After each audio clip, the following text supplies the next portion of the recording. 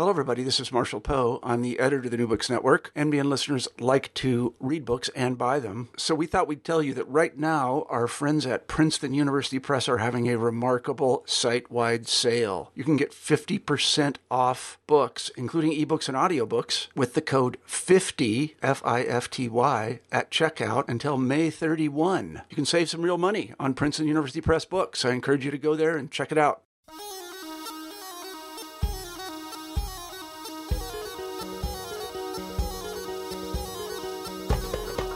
When I was young, my parents tried to convince me that algebra came from an Arabic word. I think they thought that I would see it as part of my heritage and I would be more likely to do it. It half worked. I really enjoyed math until right around high school. But it was only years later that I could appreciate the history of math in the Muslim world when I encountered it in an academic setting, in histories of math. So if I were trying to do the same thing today with astronomy, with the next generation, I think I would have a bit of help. I would turn to the work of today's guest, who works on 19th century astronomy in Egypt. My name is Ene Mansour, or Nadira, and welcome to New Books in Middle East Studies, part of the New Books Network. Today, my guest is Dan Stoltz, who is currently a visiting assistant professor of history at Northwestern University, where he is also affiliated with the Science and Human Culture program. And in September, he will be an assistant professor at the University of Wisconsin-Madison. He received his PhD from Princeton University in Near Eastern Studies. He is a historian of the modern Middle East, specializing in Egypt and the late Ottoman Empire, and is the author of many articles on science and religion in Egypt, and a monograph, the subject of today's podcast interview, The Lighthouse and the Observatory, Islam, Science, and Empire in Late Ottoman Egypt, out 2018 from Cambridge University Press. Welcome to the podcast, Dan. So this book is striking to me as a history of science in the Middle Eastern context, because it is both a history of science in the Middle Eastern context, but is also a study of Islam. And I wonder at times whether or not, until very recently, maybe the last 2 decades, we've neglected the history of science in Middle Eastern studies. Sort of, what's your assessment of the field of the history of science today in Middle East studies? Right. I'm really encouraged by the state of history of science in Middle East studies today. And I would say more broadly, science and technology studies, just because I think we definitely want to include really interesting work in anthropology right now as well. And you're absolutely right that, the way things developed historically, there was a very specialized field that focused on the history of science in pre-modern Islamic contexts, right? The translation movement, right? The development of astronomy, as well as medicine, mathematics, right? In that kind of classical context, in a way that, wasn't really connected with certainly modern Middle East history, or even always with other areas in the history of science. And there wasn't a lot of attention to the history of science in the modern Middle East, except maybe as a kind of, history of diffusion from the West. And I think, in the last couple of decades, as you say, that's really changed. And one of the things that's really encouraging to me is that it's not just a matter of kind of the quantity of work in science and technology studies, in the Middle East today, but also the extent to which that work is really part of the conversation more broadly. So that if, you're writing on, whatever it is, whether it's Arab nationalism or the Islamic revival, or whether you're doing social history or cultural history, I think people are increasingly aware that science, technology, medicine are part of that picture, and in ways that are informed methodologically as well, right, by the way that people in science studies approach science, right, as something which is socially situated and produced, and not just kind of present and taken for granted the way that it is.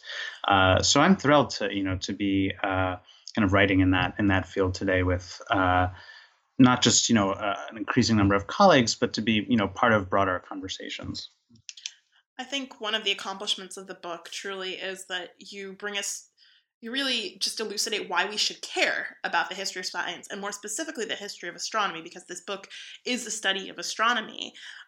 So what is your intellectual biography? How did you come to study astronomy specifically in the Islamic or the Muslim context?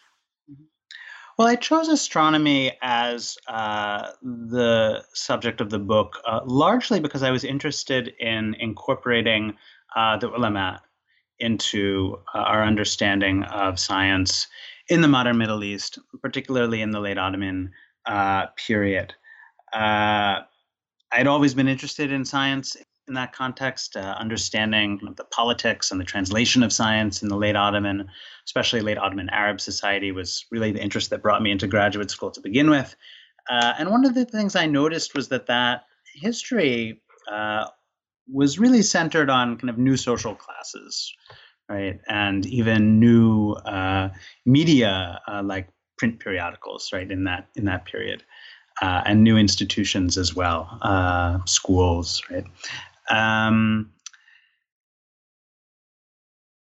And it struck me, right, especially given the amount of attention in Islamic studies recently to the role of ulama in modernity, right, that this was a social group which was really missing from our understanding of what was happening with science in that period. And I chose astronomy, right, as a science which I thought, had the potential to integrate ulama into that story because of the very rich history of science in Islamic context, right? Because of those intersections with Ramadan, with the timing of prayer, because of the history of astrology, right? All of these things, right? It just struck me as having a very rich potential to tell a more socially complex story, maybe, about science in the late Ottoman period.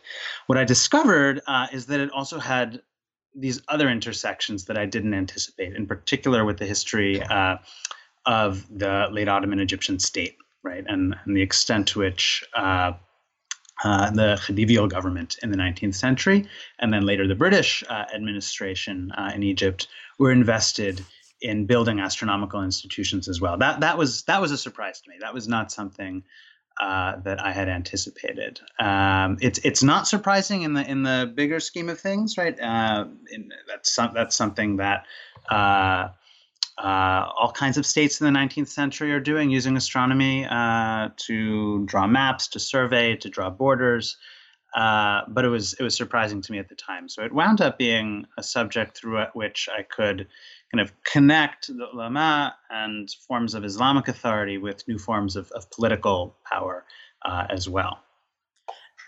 So is that why you specifically chose Ottoman Egypt as a setting? Because it sort of had all these different elements that could tie into astronomy? Or was there a specific reason why you focused on Egypt and Cairo in particular and its suburbs, and not, for example, Aleppo or Istanbul? Sure. I think one could have done the project in any number of ways. And even within the framework of late Ottoman Egypt, there are different geographies that are relevant in the book. So when it comes to this kind of state building astronomy, let's call it, the building of a state observatory, the production of maps, navigational technology, time distribution, that's a part of the book which is fairly centered on Egypt because the Khedivial government and later the British were really using astronomy to define Egypt, right, as such in that period in ways that kind of were very deliberately kind of separating it to some extent from Arab or Ottoman or Islamic communities. At the same time, when it comes to the production of ulama, let's say, right, those are people who are very engaged in a more Islamic geography, right? I mean, they're coming to Cairo very often from other Ottoman lands or even from further afield. And the kind of circulation of texts and even timekeeping practices, right, kind of connects Egypt with other parts of the Ottoman and Islamic geography.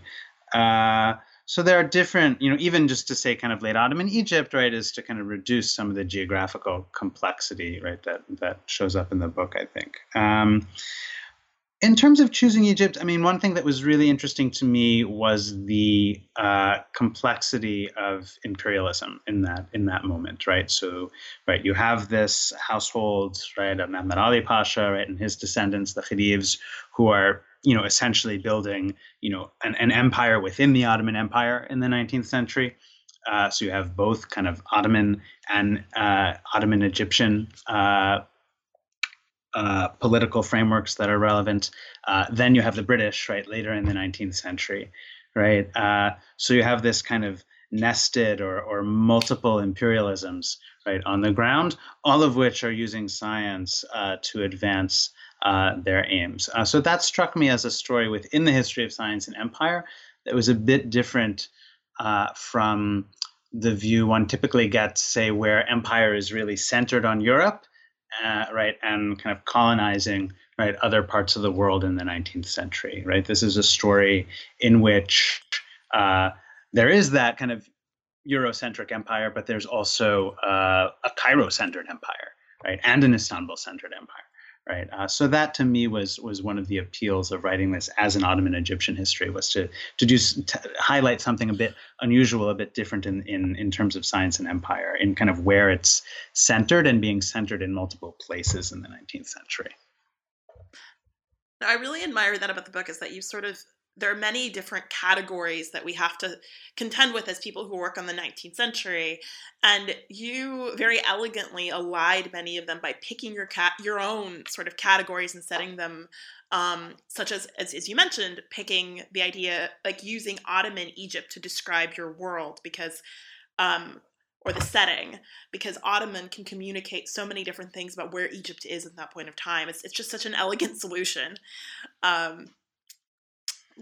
You mentioned earlier, you alluded to some of the principal characters in your book, which are the ulama, Islamic scholars, so to speak. And religious authority sort of just charges through the book. What religious authority means, how it's enacted, what these institutions connote and how they change, like Al-Azhar, the famed... I hesitate to say Islamic institution, because in our current day and age, it's so many different things. But it's the famed sort of universe, like it's the center of Islamic learning that has sort of become very iconic. But today, for example, includes a dentistry school, a very good dentistry school, and a very good faculty of languages, right, and so many different things. Engineering. Yep. And I mean, yeah. But at the same time, to be an Azharite has this connotation of Islamic learning, and all students do have to take a year of Islamic sciences. So you have all these institutions, all these characters, and how is religious authority negotiated between them? Is religious authority simply a top-down phenomenon? How does it function in the case of astronomy in particular? Well, one of the things that I tried to capture in the book is the way in which authority is negotiated, as you say, relationally, right? So that it's not top-down, or let's say it's not only top-down, because there absolutely are instances in which state actors will, institute new practices, whether it's, so an iconic example of this, right, is implementing a standard meantime system, right, at the very beginning of the 20th century, centered on Greenwich, right, and that, has reverberations, some of them quite unintended, for how people are timing prayer and scheduling prayer in Cairo, especially. At the same time, though, one of the things I wanted to draw attention to in the book is the extent to which people outside the state and outside of central institutions like the Azhar were also really interested in kind of mobilizing new sciences and taking advantage of kind of enlisting some of these new institutions in their own projects to advance their own visions. In some cases, right, these are visions that have to do with Islamic unity, the unity of the Ummah in the early 20th century, right? So I write about people like Muhammad Rashid Rida and people in his circle, writing in the journal Al-Manar, who were really interested in using astronomy and new sciences more generally to advance a view about what modern Islamic education should be, about kind of correct ways to read the Quran, about kind of unity in terms of prayer practice. Right, so science becomes a way in which all kinds of actors, in a sense, a kind of resource, right, for all kinds of actors to deploy for their own purposes. And I think authority often was constituted in that sort of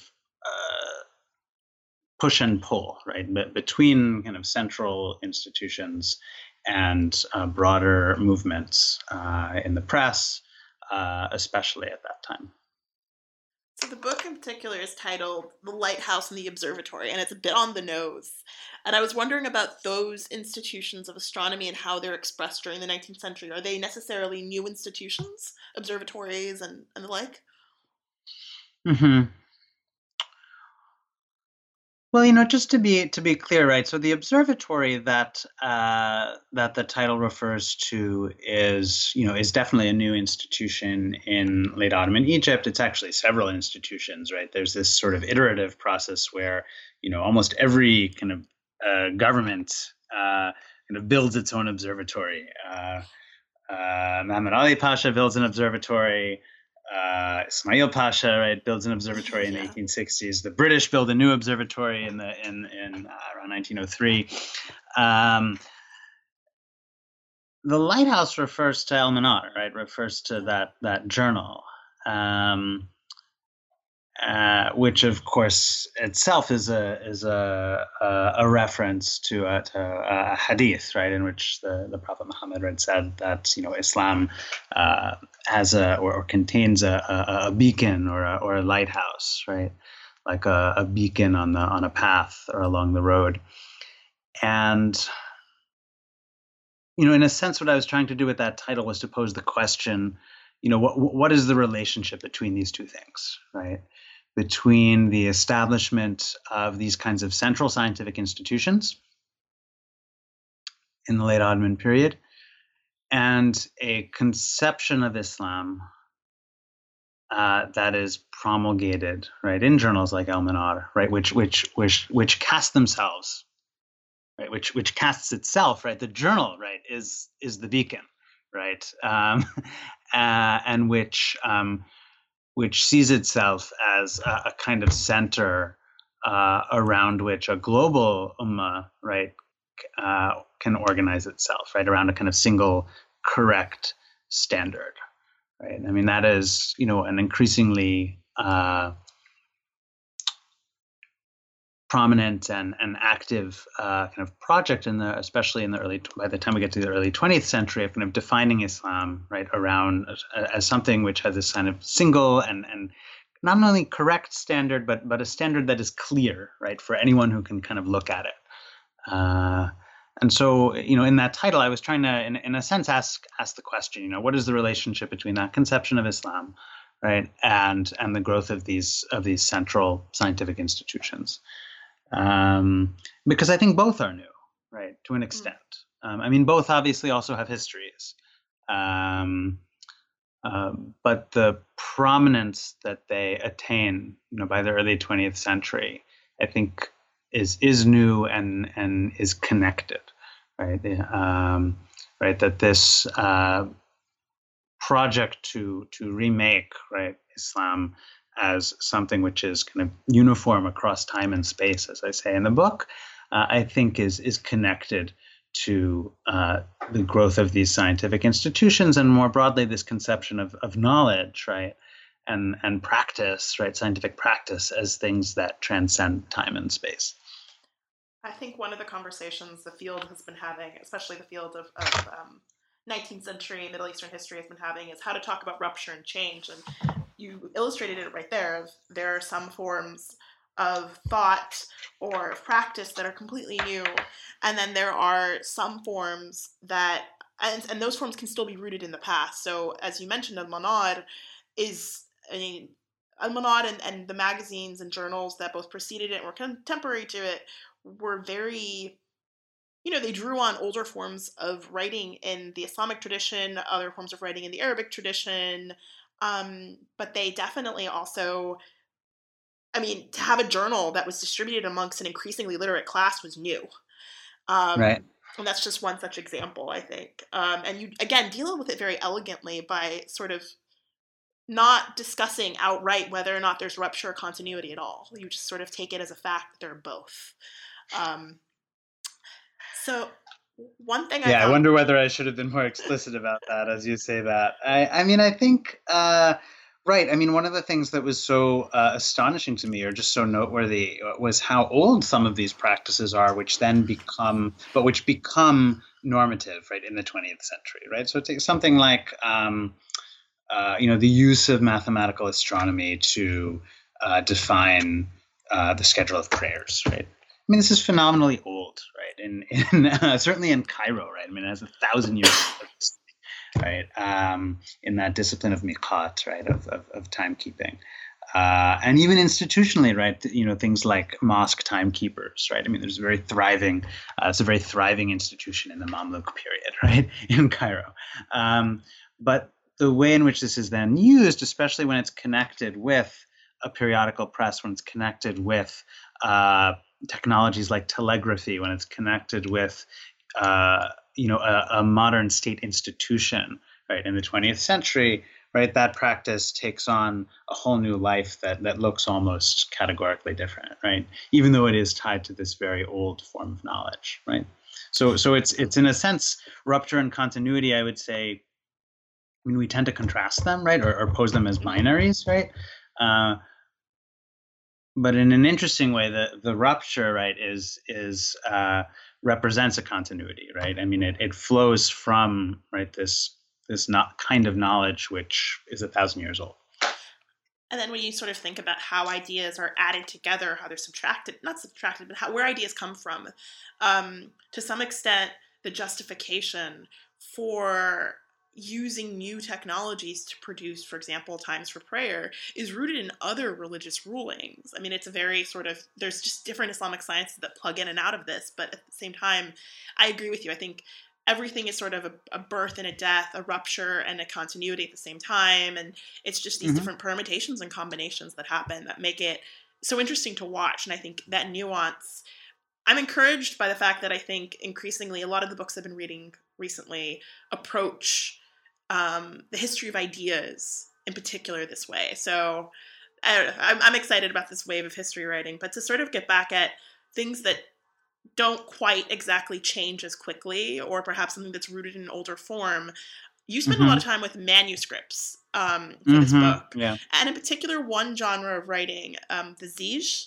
So what does it consist of? If I was to pick up a manuscript, how would it feel like? How would it look like? Yeah. So the Zij is a handbook, right? I mean, we might think of it almost as a kind of manual. A set of instructions, right? So it's very different, say, from a treatise, right, or any genre of writing which you might pick up and just kind of read, right? The Zij is I like to say the Zij is a text that was meant to be used as much as it was read, right? And a lot of the manuscripts that I looked at for this project were Zij commentaries. So that's a little bit different because there you do get more of the kind of typical structure of a sharh, right? And those are typically kind of pedagogical texts, right, which are meant to explain the use of these handbooks to people who are becoming learned in the science. They tend to be fairly comprehensive as pedagogical texts in the sense that they assume relatively little. And so you would, as I write in the book, everything from, how to add, to how to predict the position of a planet, would be, could be included in that kind of commentary. They tend to follow a certain structure in terms of the kinds of questions that they deal with. So a lot of it has to do with the calendar or calendars, actually. So typically there will be discussions of the Hijri calendar and how to determine the first of the months of the Hijri calendar. Typically also the Coptic calendar, especially for Zijs produced in the Middle East and certainly in Egypt. Persian calendar typically shows up as well. The Jewish or Hebrew calendar. Often also the the Rumi calendar, right? And there will also be a lot of discussion of how to kind of convert dates between those systems. So a lot of, typically the first several sections would be kind of occupied with calendrical knowledge, including knowledge of the holidays, right? And it's always interesting to see how much knowledge there was, for, let's say, a Muslim scholar, right, in 19th century Egypt, to be able to write about, the different festivals on different church calendars, as well as the Jewish calendar. So you'd also find always sections on timekeeping, right, how to determine the hours of the day, the hours of prayer, and then also sections on determining the position of the planets. And it's pretty clear, often explicit, that practice was connected with Ahkam an-Nujum, right? The astrology, the judgments of the stars, right? The actual interpretation, right? Astrological interpretation of planetary positions, right? Is typically not included or not necessarily included in these handbooks, right? That would be a separate genre of writing, right? But it's kind of expected, right, that this kind of astronomical practice of predicting the position of the planets or determining where they were in the past, right, is in a sense kind of linked with their astrological interpretation. So it's a text that was used, right, and certainly one shouldn't assume that all parts of it were used equally by all users, right? There were contexts in which the sections on timekeeping might have been really important, or the sections on the Coptic calendar might have been really important, or the sections on the Hijri calendar, right? So it's that's why I encourage you to think of it as a manual, right? Just like you wouldn't pick up a manual and read it, from cover to cover, right? You're going to pick it up to solve the problem that you're having, right, with whatever you're trying to use, right? And the Zij similarly. So another thing that I really admire about the book is your ability to connect texts together. And I think often those of us who come up in Islamic studies, and we were talking a little bit before the interview about how we'd taken a similar puzzle-y Islamic studies class when you were in grad school, and I took it a couple of years ago in grad school. And you follow text quite well, and you're able to put them in conversation with each other, which is sort of another layer on top of that ability to sort of fit all these different pieces of the puzzle together.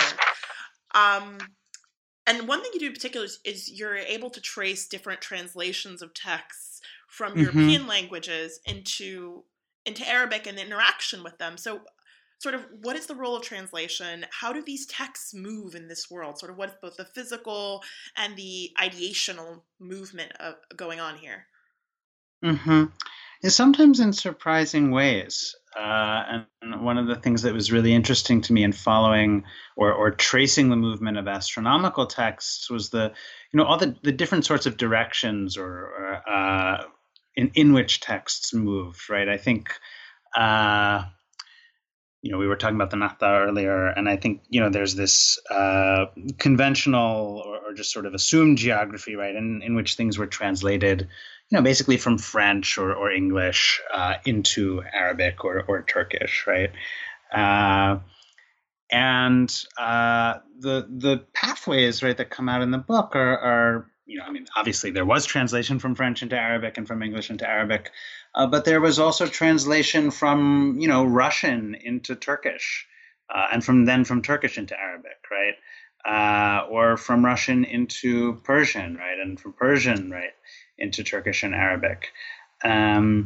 So, different kind of geographies of translation come into play, and different centers of translation as well, right? It was really interesting to me to see things being translated in Dimyat, right, in Damietta, in the early 19th century. And it turns out that this is actually not totally surprising, right? There is this kind of circle of translators there, which other people have worked on as well in terms of translation of literature into Arabic in that period. The same, they're also doing astronomy. So, people who had connections across the Mediterranean or were in a position, either because of their religious communities or their merchant communities, to have some capacity in different languages, right? These are people who are moving texts, acquiring texts, still from Italy as well, by the way, right? Not just France or England, and translating them. And often what's interesting is you really see very clearly, especially in the manuscripts, kind of the multiple kinds of knowledge that go into translation, right? So it's not just like one person sitting there who is fluent in two languages and translates from one into another, right? It's very clear, right, that there is someone who has some kind of technical proficiency and maybe some proficiency in multiple languages, who is then doing a kind of, in a sense, an explication, a rough explication of the French text or the Italian text, whatever it is. And then there is someone else, right, whose job it is to kind of render that into an acceptable literary Arabic, let's say, right? And this actually becomes institutionalized, right? Other people have written about this, right, by the middle of the 19th century in Egypt. I'm thinking about Pascal Crozet's work in particular, where there, it's very clear that you have this kind of triangular expertise, right, that goes into translation as a kind of cooperative and multi-stage project. I mean, I think, in the book, I'm able to trace kind of some of the more informal origins of that, in places like Damyat, where, they just took multiple kinds of knowledge, technical knowledge, literary knowledge, vernacular knowledge to kind of get a text from one language into another. So I'm glad you mentioned the Nahda in passing a moment ago, and it's another one of those frames that you kind of just, this is a big topic in Middle Eastern history. It's been a big topic since Albert Hourani wrote Arabic Thought in the Liberal Age, even though he never uses the term Nahda. It's a question that, in my approach, and my advisor encourages this to some extent, is to sort of sidestep the whole Nahda, and I was encouraged to see sort of do the same. I don't remember if you actually mentioned it by name, but what I appreciated about that, and I want to ask you why you did that, but I have some clues as to why, is that in many ways that allows you to sidestep another big methodological question, which is, for many years there was this assumption of Ottoman or Muslim or Arab decline in sort of the early modern period, so the 16th, 17th centuries, and there's been a lot of pushback against that recently, but you never really address that. You just sort of glide right past it. Why? Yeah. No, it's a great observation, and it's a fair observation. There's a bit on decline in the introduction to the book, and I think also briefly in Nahda. Right. So maybe I'll start with decline, because I think the answer to the Nahda question is sort of implicit in the answer to the decline question. Right. The decline thesis casts a long shadow on Ottoman history, Islamic history, the history of science. And one of the ways in which it casts a shadow is that you're absolutely right that, for a long time it was kind of expected that if you're doing a history of science, especially in let's say a kind of post-classical Islamic context, what one is trying to do is to write against the decline thesis, right? And a lot of work, including really fabulous and quite recent work, does that very effectively, right? And kind of just demonstrates the extent to which, whether it's Khalid al-Ruwayhib's work on logic, right, or some of the really interesting work on early modern medicine and astronomy and astrology that's come out recently, right? Just the extent to which this conventional view of whether it's post-12th century or Ottoman science, or the extent to which this conventional view of decline is just unsupported empirically, right? It just doesn't hold up. The problem with that for me, or the trap of that, let's say for me, is that for me, what's most interesting about the history of science is not, right, to be able to say, look how intellectually productive or dynamic the culture was in in a given period, right? I would almost take that for granted, right? Unfortunately, we couldn't take it for granted for a long time because of the strength of that decline narrative, right? And so all of this kind of anti-decline work has been really liberating, right? I think in allowing us to write a different kind of history, which instead of prioritizing the question of how productive, right, was the culture, right, I'm interested in the social relations and the social context and the political significance of the work, right? And so I saw, as you rightly point out, I kind of sidestepped the whole decline question because it is a bit of a trap for me, right? Right. If we're just arguing, against decline, right? In a sense, I think we're limited in the extent to which we're going to explore the political and social and cultural context, right? Because we're just kind of focused on showing, it wasn't decline, that there was dynamism, that there was kind of new production, right? Which, in another field, no one would ever bother. I mean, if you're writing a history of, science in 18th century France, right, and you said, your argument is, look how productive it was, look how people were doing all these new things. I mean, that is not, what historians of science in that context are trying to do, right? And it's not what I want to be doing either.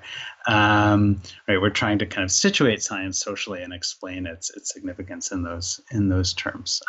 So you're absolutely right. I kind of take for granted, in a sense, that we've been kind of liberated from the decline thesis by the work that's happened in the last 40 years, really, and can kind of deal with science outside of that box. So that's my reason for kind of sidestepping the decline thesis. What about the Nahda? Right. So implicit in that, right, is the extent to which right. I mean, the Nahda, right, is itself a construct, right? I mean, it was a very kind of self-conscious kind of self-representation, right, on the part of people who, in a sense, it's part of the history of the decline thesis itself, right? I mean, the decline thesis is not just something that comes out of Orientalists, right, who started to write the history of Islam and history of the Middle East in a certain way in the 19th and 20th centuries in Europe, right? It also comes out of Arab and Ottoman intellectuals, right, in that period, right, who saw themselves, right, as part of the rebirth, right, of a culture that had been that had fallen into decline, right, or had been suppressed, right. So for Arab intellectuals, right, it was increasingly, the Ottomans who were responsible for that decline, right? And this becomes part of the kind of Arab nationalist historiography. For Muslim reformists, right, it's very often the ulama who are responsible for decline, right, who had kind of stifled kind of the true Islam with their kind of intellectual obscurantism. And so the Nahda, right, is very closely, I think, connected to our kind of the historiographical paradigm, right, of decline, right, from which I'm trying to kind of step away from in the book, and which other historians of science in the Middle East have stepped away from as well. But in a sense, it's a the very period that I'm concerned with in the book, and the actors that I'm concerned with in the book, they're kind of there at the origins, right, of that historiographic paradigm, right, that the field kind of worked with, well into the 20th century. So sidestepping the Nahda, I think, is bracketing it is in it, or coming at it from an angle where it's just not assumed, right, is part of the same concern as kind of getting outside the box of decline. So to switch gears to something a little bit more material, we've already talked about sort of how science is distributed, how print affects astronomy, just through all of my different questions. But I was actually hoping that we would focus on something really particular that the book takes. It's a slice of the book, basically, because I think this is actually relevant to our more general audience, which is the the fact that the Islamic calendar is lunar, because I take that for granted as someone who grew up and is Muslim, and I took for granted that I and currently am paying attention to the month and when the month ends, because different religious holidays fall on the lunar calendar. And this is dependent on the sighting of the moon, which varies from month to month. So can you explain more how attempts were made to regulate this? Sure. So one of the famous debates that I wouldn't say begins, but certainly intensifies in the early 20th century is this debate over whether to standardize the lunar calendar, right? In other words, to move from a system in which people actually have to see the new crescent for the month to begin, to a system in which the months are based on when we kind of astronomically know, right, that new crescent is present in the sky, whether we see it or not. And of course, the latter system, if we compute it in advance, allows for people just to know, right, by looking at a calendar when Ramadan will begin, when it will end, when Eid will be, and so forth. So this debate really intensifies in the early 20th century. It's an old debate, right, in fiqh. But it really intensifies in the early 20th century in a way that that scholars in Islamic studies have attributed for a long time to new technologies of communication, right? Print journals, and the telegraph, right? Which kind of make people in different parts of the world very acutely aware when, for example, they are beginning Ramadan on different dates. Right? And this becomes kind of a source of some discomfort and embarrassment, especially to the extent that it's used, by people outside the community to kind of poke fun at Islamic practice in the early 20th century. Right. So you see people kind of writing to Rashid Rida in Cairo, from the Russian Empire, let's say, saying, people, are we're uncomfortable with not knowing when Ramadan is going to begin or end, with the fact that we're kind of observing it at different times. It's a source of ridicule for the community. So there are attempts to regulate this, or to adopt a standardized calendar, a kind of pre-calculated calendar, and the conventional understanding, or the typical understanding, is that they fail, right? That they're to this day, right? The norm in most communities is to look for the crescent, right, and to base the calendar on that sighting. Now, the extent to which that's true, I think, is actually more up for debate, or it's more an open question than we realize. So for one thing, right, the lunar sighting tends to be a very nationalized kind of ritual in most places now, right? Certainly in most Muslim majority countries, right, there is kind of an official sighting, right, which in Egypt, for example, is performed by the National Observatory, right, in conjunction with scholars from the religious, the national religious institutions, right. So to the extent to which both scientific and religious authority have been nationalized in many places in the 20th century, right, the lunar sighting is also kind of a nationalized standard. So it's still based on the actual observation of the crescent, but it's not necessarily done like community by community. The other thing I point out in the book is that this disagreement over whether to use calculation or not, right? Whether to kind of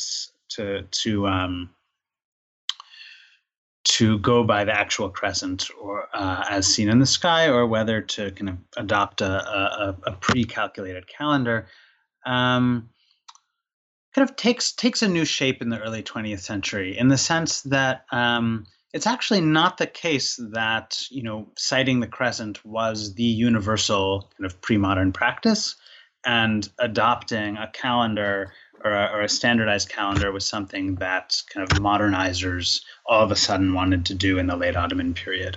It's very clear, actually, in these debates that different kinds of calculation were being practiced in communities in the 19th century, and the notion that we should observe the crescent, that one should observe the crescent, right, is something that to some extent was really popularized by reformists in the early 20th century, who actually thought that going by the visible presence of the crescent in the sky would be a more uniform practice, in a sense, a more standardizing practice than going by calculation, right?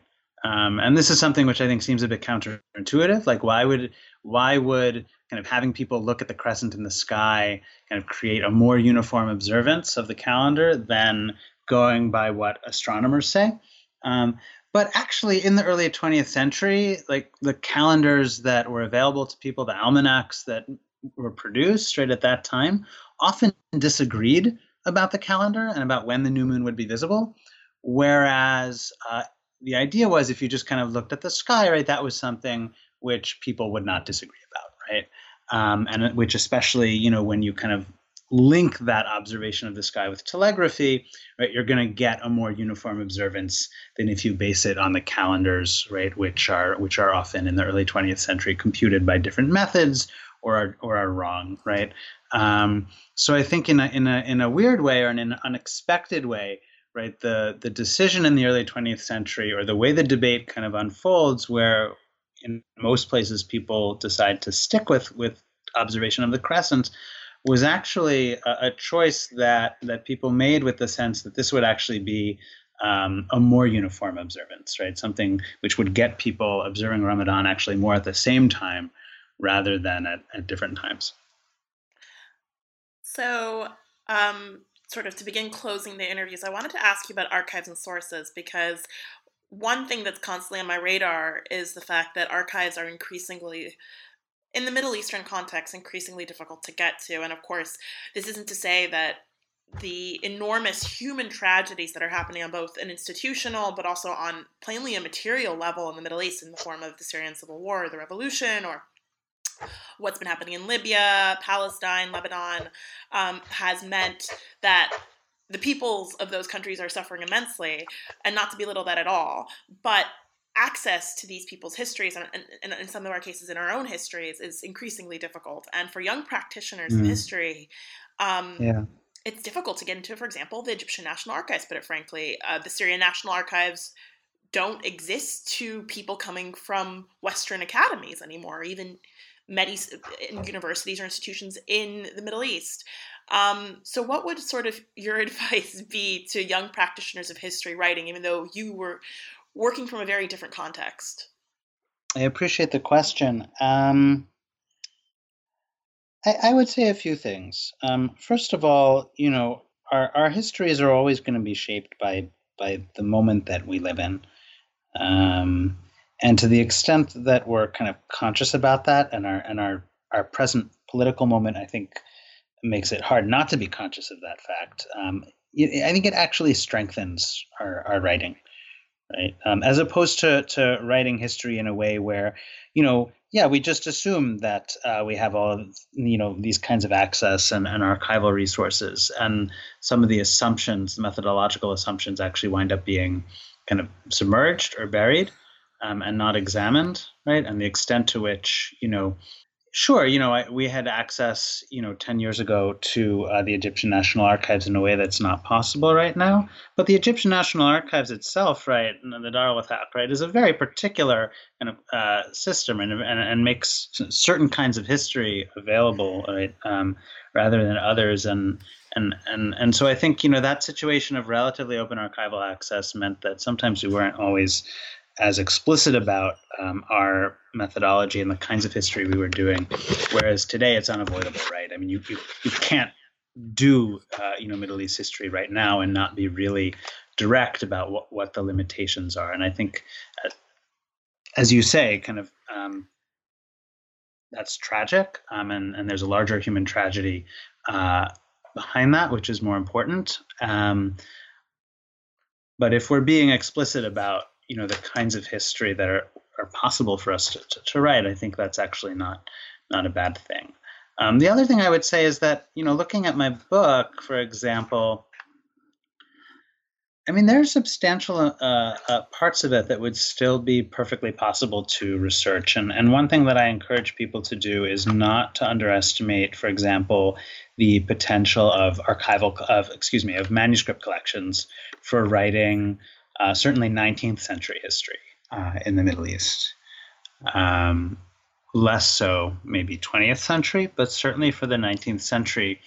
Right, some of these manuscript libraries, which exist in the Middle East and which tend to have fewer restrictions on them than archives, right, are really rich sources for not just intellectual history, but cultural history, social history of the period. I mean, my book just scratches the surface of what's available in the manuscript collections of the Dar al-Kutub, right, even just in terms of astronomy in the 19th century, let alone other subjects. And so I encourage people to think about manuscript collections, which obviously also exist outside the Middle East, for thinking about the 19th century and not just thinking about, the periods where manuscripts are more typically used. So that, methodologically, that's another suggestion.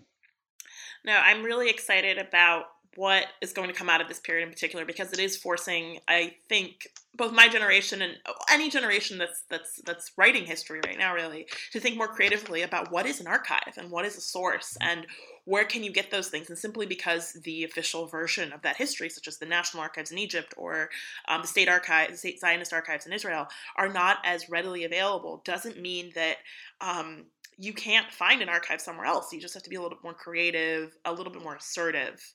And a little bit more wily, I think, at the same time, in choosing how you frame your project to individuals when you encounter them, and willing to just to go down a rabbit hole at any point in time.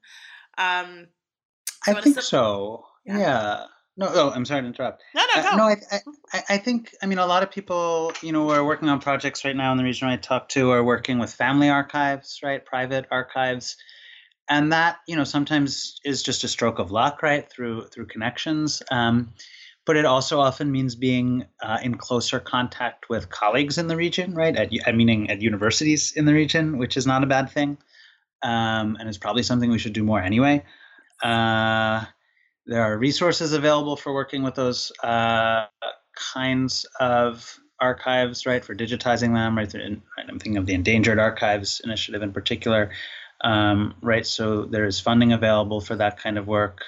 So I think, right, in a sense that ultimately we're going to be shifted away from just kind of parking ourselves in the state archives.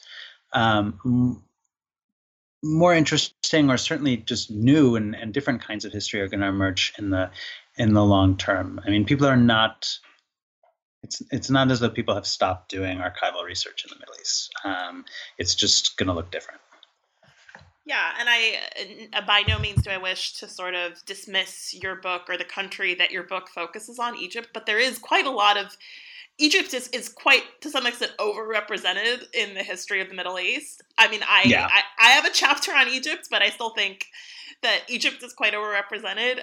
But so hopefully that means that people will start looking, for example, at modern Jordan, which the archives for that are extremely rich and are almost untapped. North Africa needs to be thought of differently and in new and interesting ways. There's new opportunities for writing about the Arab Gulf. That field of studies is also to some extent untapped. We're still writing those national histories, in fact. And then also just thinking of Egypt differently. So hopefully this will lead to new and interesting studies. And on that same note, can you sort of give us a teaser of what you're working on right now? What projects you have in the pipeline? Oh, absolutely, yes. So I've started a new project recently on the late Ottoman public debt, the bankruptcy and then debt administration, right, that takes place both in Istanbul and in Cairo in the last 2 decades, or 2.5 decades of the 19th century, and approaching that topic less from the vantage point of economic history, right, where there's a longstanding literature on the debt, and more from the vantage point of a kind of history of expertise, right, that comes out of my training in history of science. So I'll be working on that. Hopefully, not going to have a chance really to get going on the archival aspects of that this year, but hopefully next summer at the latest, I'll be doing more work on that. I'm